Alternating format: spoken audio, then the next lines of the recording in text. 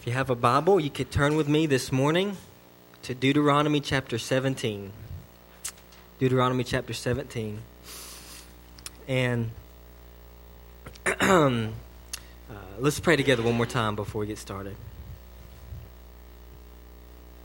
Father, I just ask for grace and help now to preach your word. I just pray that you would remind us, God, of what a high calling it is to be made in the image of God, a child of the Most High.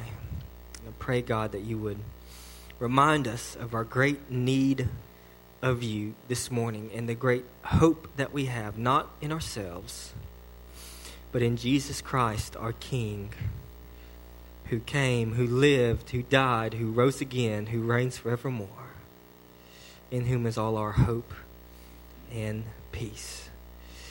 Be honored and glorified now in us. And it's in Christ's name we pray. Amen. This morning we're going to talk about the kingdom of God. The kingdom of God. Little K. Little K. And the reason it's a little K is because we're going to be talking about the period of the kings in Israel. First and Second Kings, First and Second Chronicles, if you're familiar with those books. Now, if you remember, as we've talked about in the past, man was created with a high calling. Adam was created in God's image, and we said that meant that Adam was a bearer of God's authority. That is, wherever Adam was, the creation was to see Adam as an image bearer of God and know that wherever Adam was, God reigns there. That's why God commands Adam and Eve, the man and the woman, to have dominion over the earth, to rule over it with God's good authority. And so God, in real sense, made Adam his king and made the whole earth his realm. But Adam failed in this task. He rebelled against God. God had a plan from before the foundation of the world to restore humanity from their fallen estate, particularly through the family of one man, a man named Abraham. And if you remember the story of Abraham, he promised Abraham a land, a nation, a dwelling place. He also promised him kings, that kings would come from him. And that, in a real sense, Israel was to be a picture of the kingdom of God. God's kingdom reborn, if you will. But it didn't quite work out that well. And that's what we're going to talk about this morning in the kingdom of God. So if you have a Bible and you're able and willing, I invite you to stand in honor of the reading of God's words from Deuteronomy chapter 17.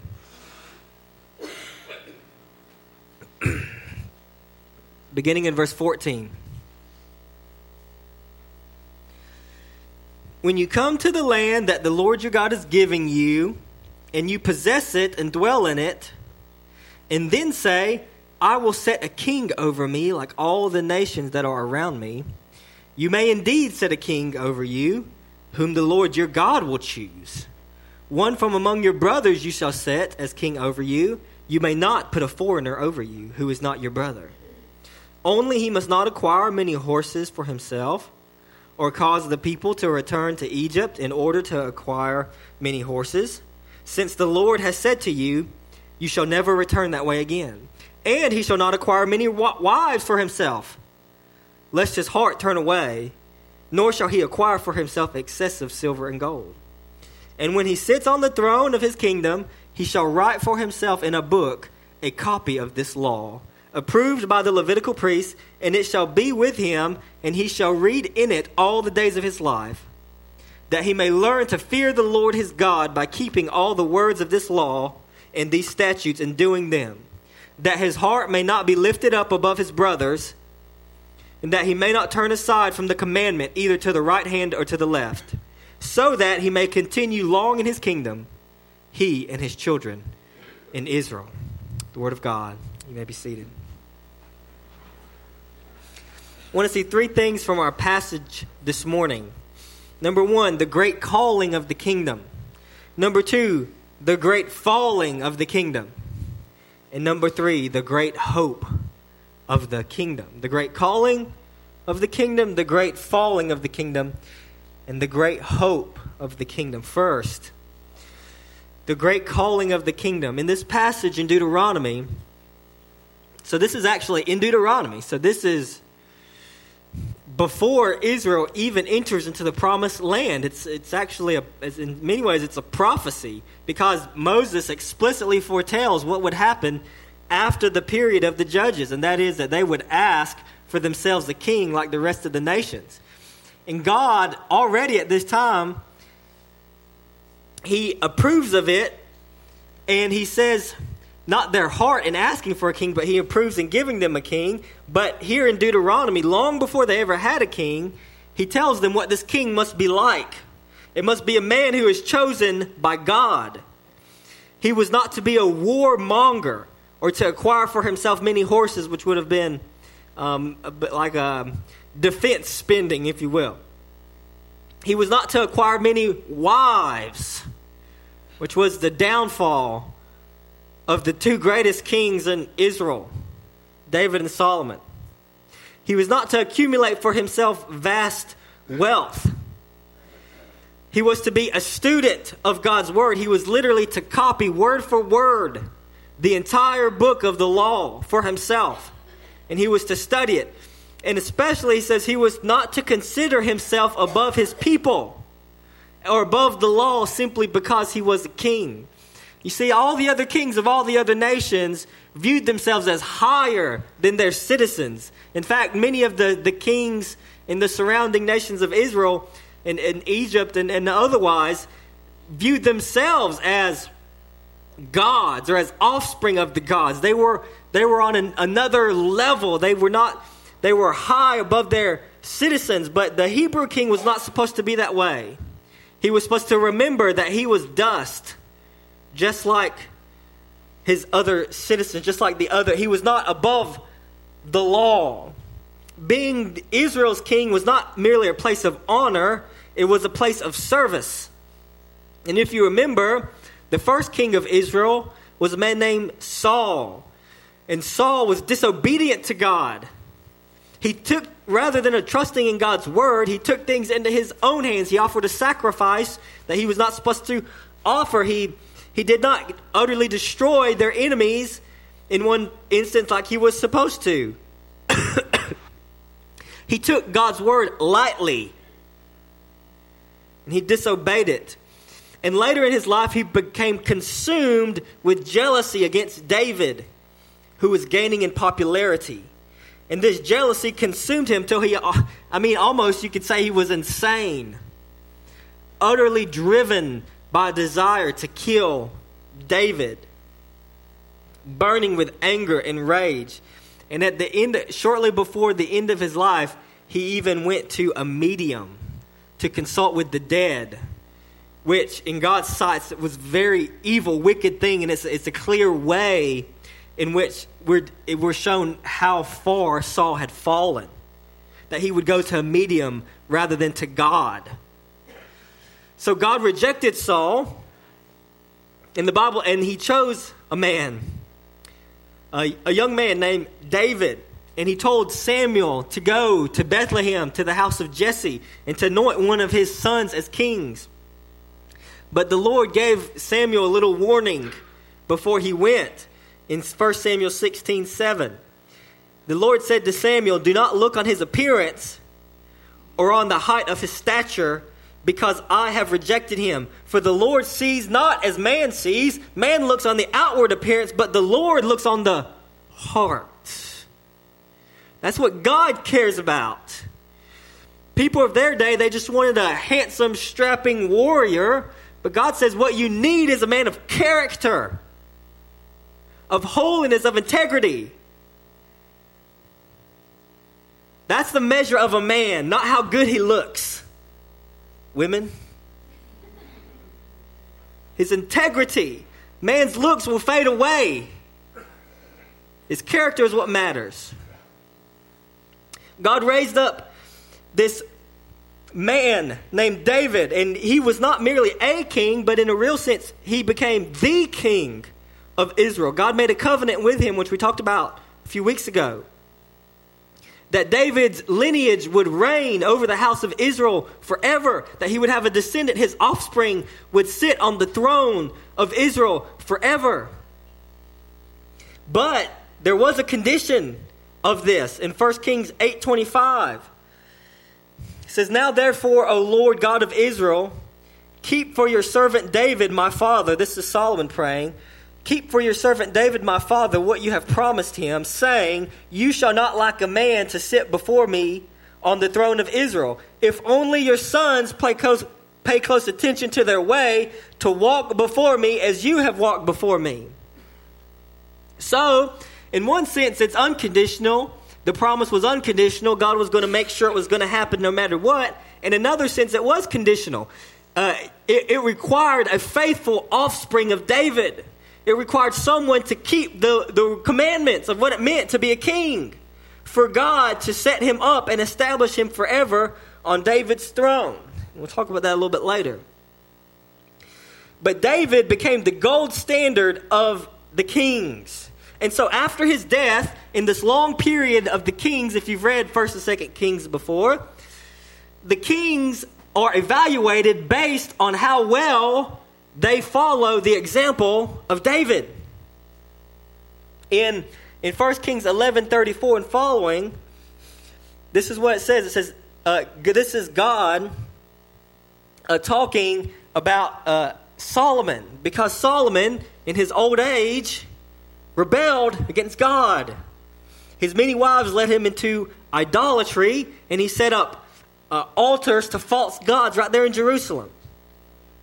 And this is the result. It says, "Nevertheless, I will not take the whole kingdom out of his hand," that is Solomon's hand, "but I will make him ruler all the days of his life for the sake of David my servant, whom I chose, who kept my commandments and my statutes. But I will take the kingdom out of his son's hand and give it to you." 10 tribes. Here, God is talking to Jeroboam. So because Solomon sinned against God, God was going to take the kingdom out of Solomon's hand, but do it in the days of his son Rehoboam. And then he was going to give the other 10 tribes of Israel to a man named Jeroboam, who would be the king over the northern tribes. And so God here is talking to Jeroboam. And he says, "But I will take the kingdom out of his son's hand and give it to you, 10 tribes. Yet to his son Rehoboam I will give 1 tribe, that David my servant may always have a lamp before me in Jerusalem, the city where I have chosen to put my name. And I will take you, and you shall reign over all that your soul desires, and you shall be king over Israel. And if you will listen to all that I command you, and will walk in my ways, and do what is right in my eyes by keeping my statutes and my commandments, as David my servant did, I will be with you and will build you a sure house as I built for David, and I will give Israel to you." So, what God is saying is that if Jeroboam obeyed like David did, he would make his house sure as well. We see David is the gold standard of kings.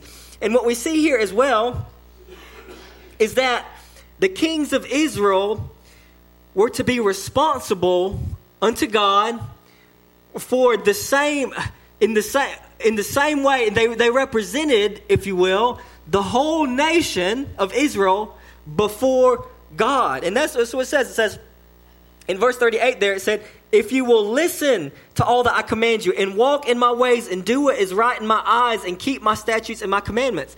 Well, that wasn't just for the kings. The whole nation of Israel was supposed to do that. In the covenant, in Deuteronomy, all over the place, God tells the whole nation of Israel to do that. But then as it moves on to the period of the kings, we see it focuses especially on how the king is supposed to do that. That is, the king, in a very real sense, represented the whole nation of Israel before God. Whichever direction the king took, so the whole nation would go. As went the king, so went the whole nation. And so what we can learn here is the high calling of the kingdom. The kings represented Israel to God. And in a sense, the whole identity of the nation was wrapped up in their king. And there's a lesson for us here too, is that we as image bearers of God and as followers of Jesus Christ, we have the same high calling. We are bearers of God and Christ's authority. We are, in a real sense, kings and queens under the King of Kings and the Lord of Lords. All of us, without exception, bear an innate authority in the different spheres of influence that we have in our lives, in your families, in your workplaces, in your friend groups, in your church. You, as a bearer of God's image, bear a specific authority and influence within the various groups. Everybody, without exception in this room, you have people who look up to you and to your example. And if you go a certain direction, chances are they're going to go too. And so, no, there's no such thing as an isolated sin. See, we have this serious problem where we think that if I just sin, it's just my problem. It's not just your problem. People are watching you. And when you sin, it's always going to hurt somebody else. Always. Even if you think it's a private sin. We have a high calling. And it's a great burden that we bear, because we bear the burden not only of our own sin, but also, to a degree, we bear the burden of others who will follow us into that sin when our sin leads them into sin. With great power and authority comes great responsibility. And the opposite, of course, is true too. It's possible, and by the power of the Holy Spirit of God, you can and should be bearing your authority for good. In other words, you ever been in a situation where something happens and no one knows what to do, but then someone just steps out and does the right thing and everyone else follows along? And there are many situations in your life where just people are sitting there waiting for the one person to do the right thing. In their family, in their workplace, in the job situation, whatever it is. Waiting for one person to do the right thing, to step up and lead in righteousness. And when you do, what happens is other people will follow along in that. We are kings and queens, says the Bible, in the fullest and the most real sense. We have a great privilege and calling as Christians. And it's when we belittle how great a calling we have as Christians that we begin to take God and his commands lightly. Think about, again, we talked about Saul. Think about Saul. He was a king. He was a king. But what did he do? He didn't take himself seriously. He was supposed to be king, and he was hiding out behind the baggage. Right? And they had to call him up to anoint him as king. He was supposed to wait for Samuel to come before he offered sacrifices, but he got in a hurry. He was supposed to destroy. He was supposed to utterly destroy the Amalekites, but he left them for sacrifices because he thought he could play willy-nilly with God's commands. He didn't take himself seriously. He didn't take his position as king seriously, so he thought it was just suggestions and not commands from God. When we don't take our high calling seriously, when we don't take ourselves seriously, we'll take sin lightly. We have a high calling as Christians. In the book of 1 Corinthians, they were having all kinds of problems in the church at Corinth. And one of the problems was that they were suing one another in the church. They were taking their problems to the secular court of law because the Holy Spirit wasn't enough to help them solve their problems, so they had to take it to a non-believer to solve their problems within the church. This is what Paul says in 1 Corinthians 6. When one of you has a grievance against another, does he dare go to law before the unrighteous instead of the saints? Or do you not know that the saints will judge the world? And if the world is to be judged by you, are you incompetent to try trivial cases? Do you not know that we are to judge angels? How much more then matters pertaining to this life? You see what Paul's saying? He's saying we have a high calling. In Revelation 3:21, Jesus says this, the one who conquers, I will grant him to sit with me on my throne, as I also conquered and sat down with my Father on his throne. What Paul is saying is this, we're going to judge the world. Literally, with renewed minds and with resurrected bodies and minds free from sin by the power of God, that we will sit on thrones with Jesus Christ himself, and we will mete out the judgment due fallen angels. And we can't discern rightly problems amongst ourselves and solve them. It's a great calling that we have of the kingdom. So number one, the great calling of the kingdom. Number two, the great falling of the kingdom. 1 Kings 11:4. When Solomon was old, his wives turned away his heart after other gods, and his heart was not wholly true to the Lord his God, as was the heart of David his father. For Solomon went after Ashtoreth, the goddess of the Sidonians, and after Milcom, the abomination of the Ammonites. So Solomon did what was evil in the sight of the Lord, and did not wholly follow the Lord as David his father had done. Then Solomon built a high place for Chemosh, the abomination of Moab, and for Molech, the abomination of the Ammonites, on the mountain east of Jerusalem. And so he did for all his foreign wives, who made offerings and sacrifice to their gods. And the Lord was angry with Solomon because his heart had turned away from the Lord, the God of Israel, who had appeared to him twice and had commanded him concerning this thing that he should not go after other gods. But he did not keep what the Lord had commanded. Therefore, the Lord said to Solomon, since this has been your practice, and you have not kept my covenant and my statutes that I have commanded you, I will surely tear the kingdom from you and give it to your servant. Yet for the sake of David, your father, I will not do it in your days, but I will tear it out of the hand of your son. However, I will not tear away all the kingdom, but I will give one tribe to your son for the sake of David my servant and for the sake of Jerusalem that I have chosen. So, if you follow the story of David and Solomon, what you see is that the kingdom reached its height. It reached its pinnacle in the kingdoms of David and especially Solomon. They were prosperous. They ruled over their enemies. Israel had multiplied and filled the whole land. In other words, it was as if, especially during the days of Solomon, it was as if God had fulfilled all that he had promised. The kingdom of God was here. Israel was the largest in terms of land that it has ever been. More prosperous. It says that during the days of Solomon, silver is worthless because they had so much gold.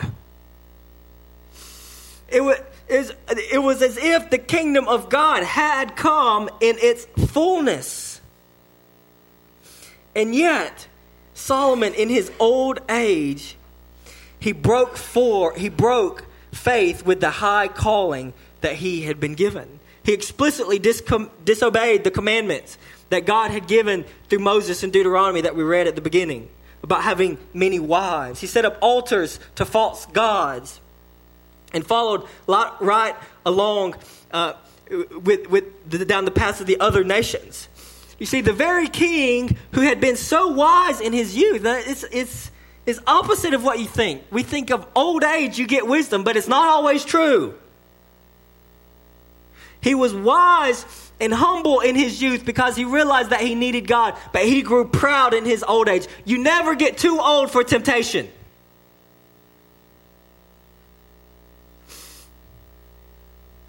And he became proud and arrogant, idolatrous old man.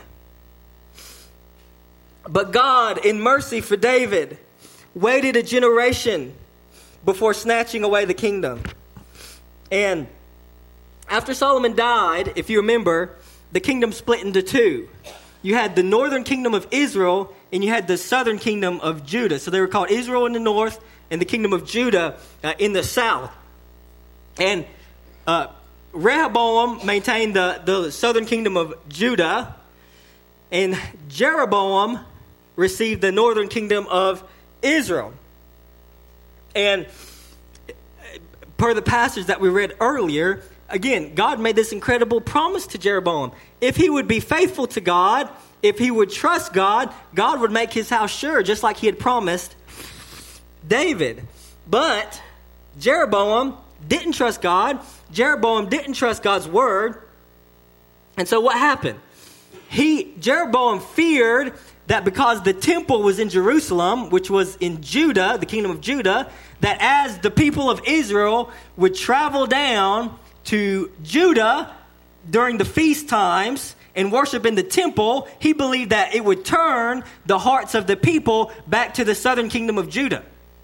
And so, rather than trusting God, he became proud and arrogant. And in order to prevent the people of Israel from going into Jerusalem to worship, he set up two altars. He made a golden calf and set up two altars in the northern and the southern part of his kingdom so that they would worship there. And what happens after that is that those two altars become the stumbling block to the northern kingdom of Israel for the entire rest of their history. And Jeroboam, just as David was the gold standard of righteousness for kings, Jeroboam becomes the standard of wickedness for kings. For example, in 1 Kings 15:34, talking about Ahijah, it says, "He did what was evil in the sight of the Lord and walked in the way of Jeroboam, and in his sin which he made Israel to sin," that is the idolatry of the golden calves. In 1 Kings 22:52 about Ahaziah, it says, "He did what was evil in the sight of the Lord and walked in the way of his father and the way of his mother and in the way of Jeroboam, the son of Nebat, who made Israel to sin." You see, Jeroboam, he set up these two altars, and literally it led the nation, the northern kingdom of Israel, into idolatry for the next several hundred years because of his one act. You see, your decisions have consequences, not just for you, but for future generations. And if you know the story of Israel, you know that the southern kingdom, they had good kings and they had bad kings. All the kings of the north were bad. But the southern kingdom had a number of good kings sprinkled in that preserved them a little bit longer than the northern kingdom of Israel. But eventually, too, the southern kingdom of Israel fell into idolatry. The northern kingdom of Israel was conquered and exiled by the nation of Assyria in 722 BC. And then the southern kingdom of Judah, Jerusalem, was destroyed by King Nebuchadnezzar in 586 BC. And what we learn from Kings, the story of Kings, is this, is that we learn of the inability of Israel in particular, and humanity in general, our inability to keep God's covenant. Our hearts are so bent and are so broken and bent towards worshiping anything and everything else besides God that we always turn away from Him. We cannot keep His commands as we ought. We cannot trust Him. We cannot love Him as we ought. Israel's story is really just a remake of the Garden of Eden, right? God gave Adam and Eve a land. God made them kings of the world. God gave them a command to spread His glory over all the earth. But they rebelled against the God who set them up and established them. So what did God do to Adam and Eve? He kicked them out of the garden. What did God do to Israel? He kicked them out of the land. They were exiled for their rebellion. What Kings does, it does the same thing that the story of Adam and Eve does. It reminds us that we need a Savior. We cannot obey God's commands. We cannot keep his covenant. We cannot be faithful, wholly faithful from the heart to him. We need someone who can be our king, who can represent us before God, who can succeed where we fail, so that not because we succeed, but because we have a king who succeeds for us, we can stand in the presence of God and say, God, for his sake, have mercy on us. Look upon our king and have mercy on me.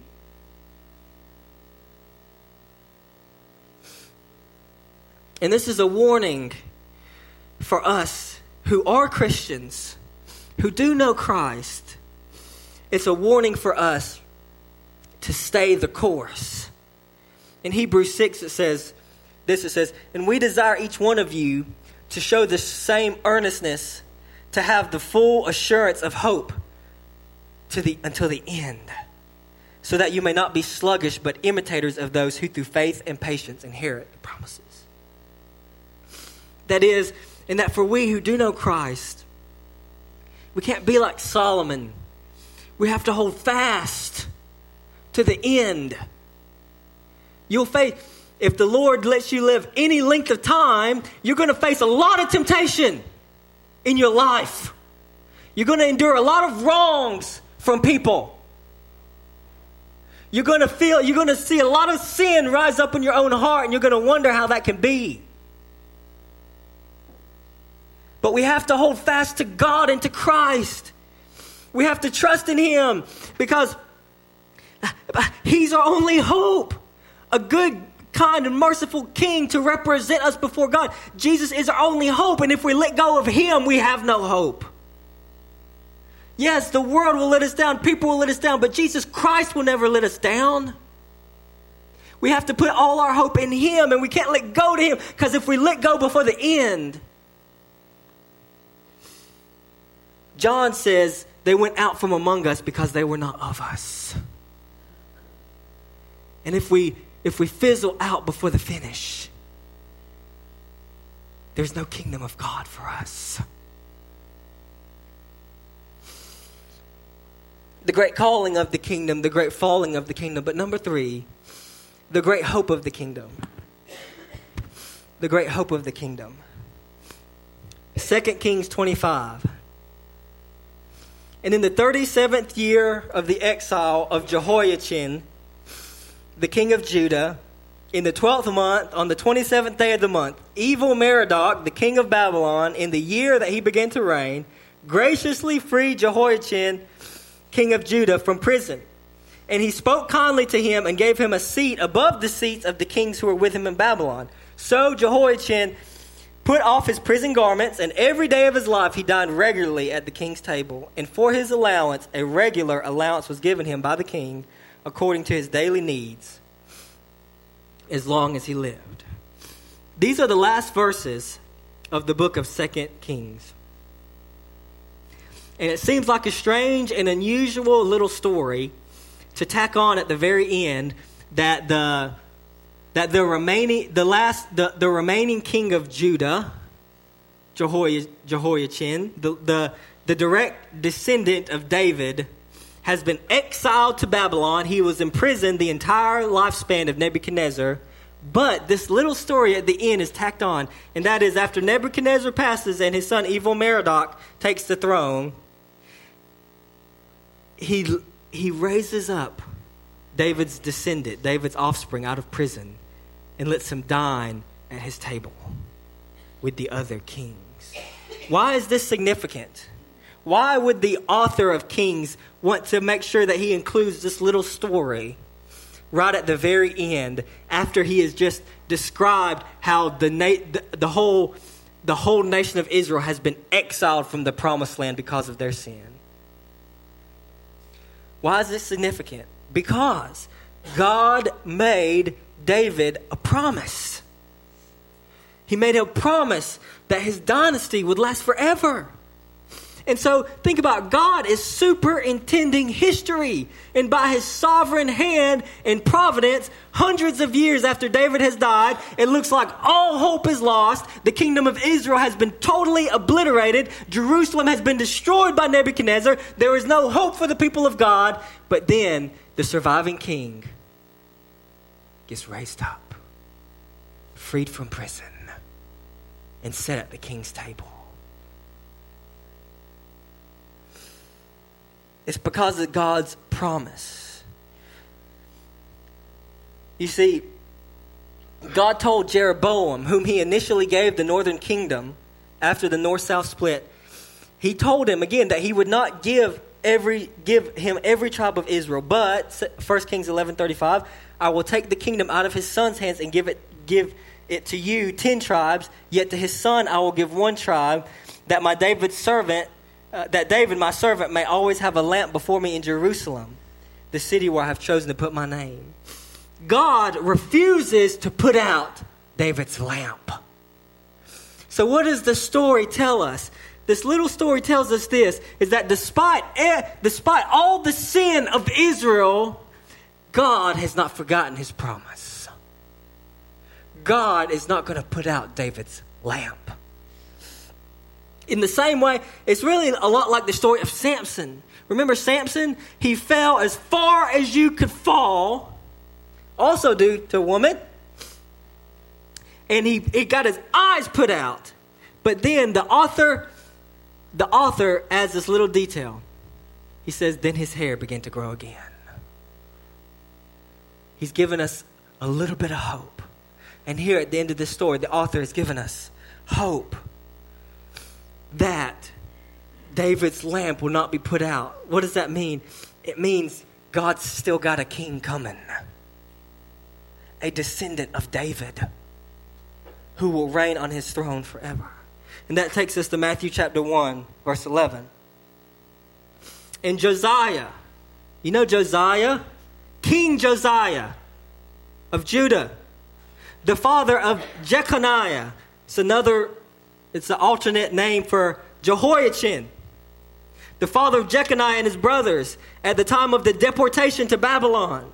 And after the deportation of Babylon, Jeconiah was the father of Shealtiel, and Shealtiel the father of Zerubbabel, and so on and so on and so on, until the father of Jesus, the Christ. God is not going to put out David's lamp. God raised up Jehoiachin from the prison of Babylon to let all the world know that he's not done with Israel. He's not done with his people. Our sin, no matter how great, can invalidate God's promise.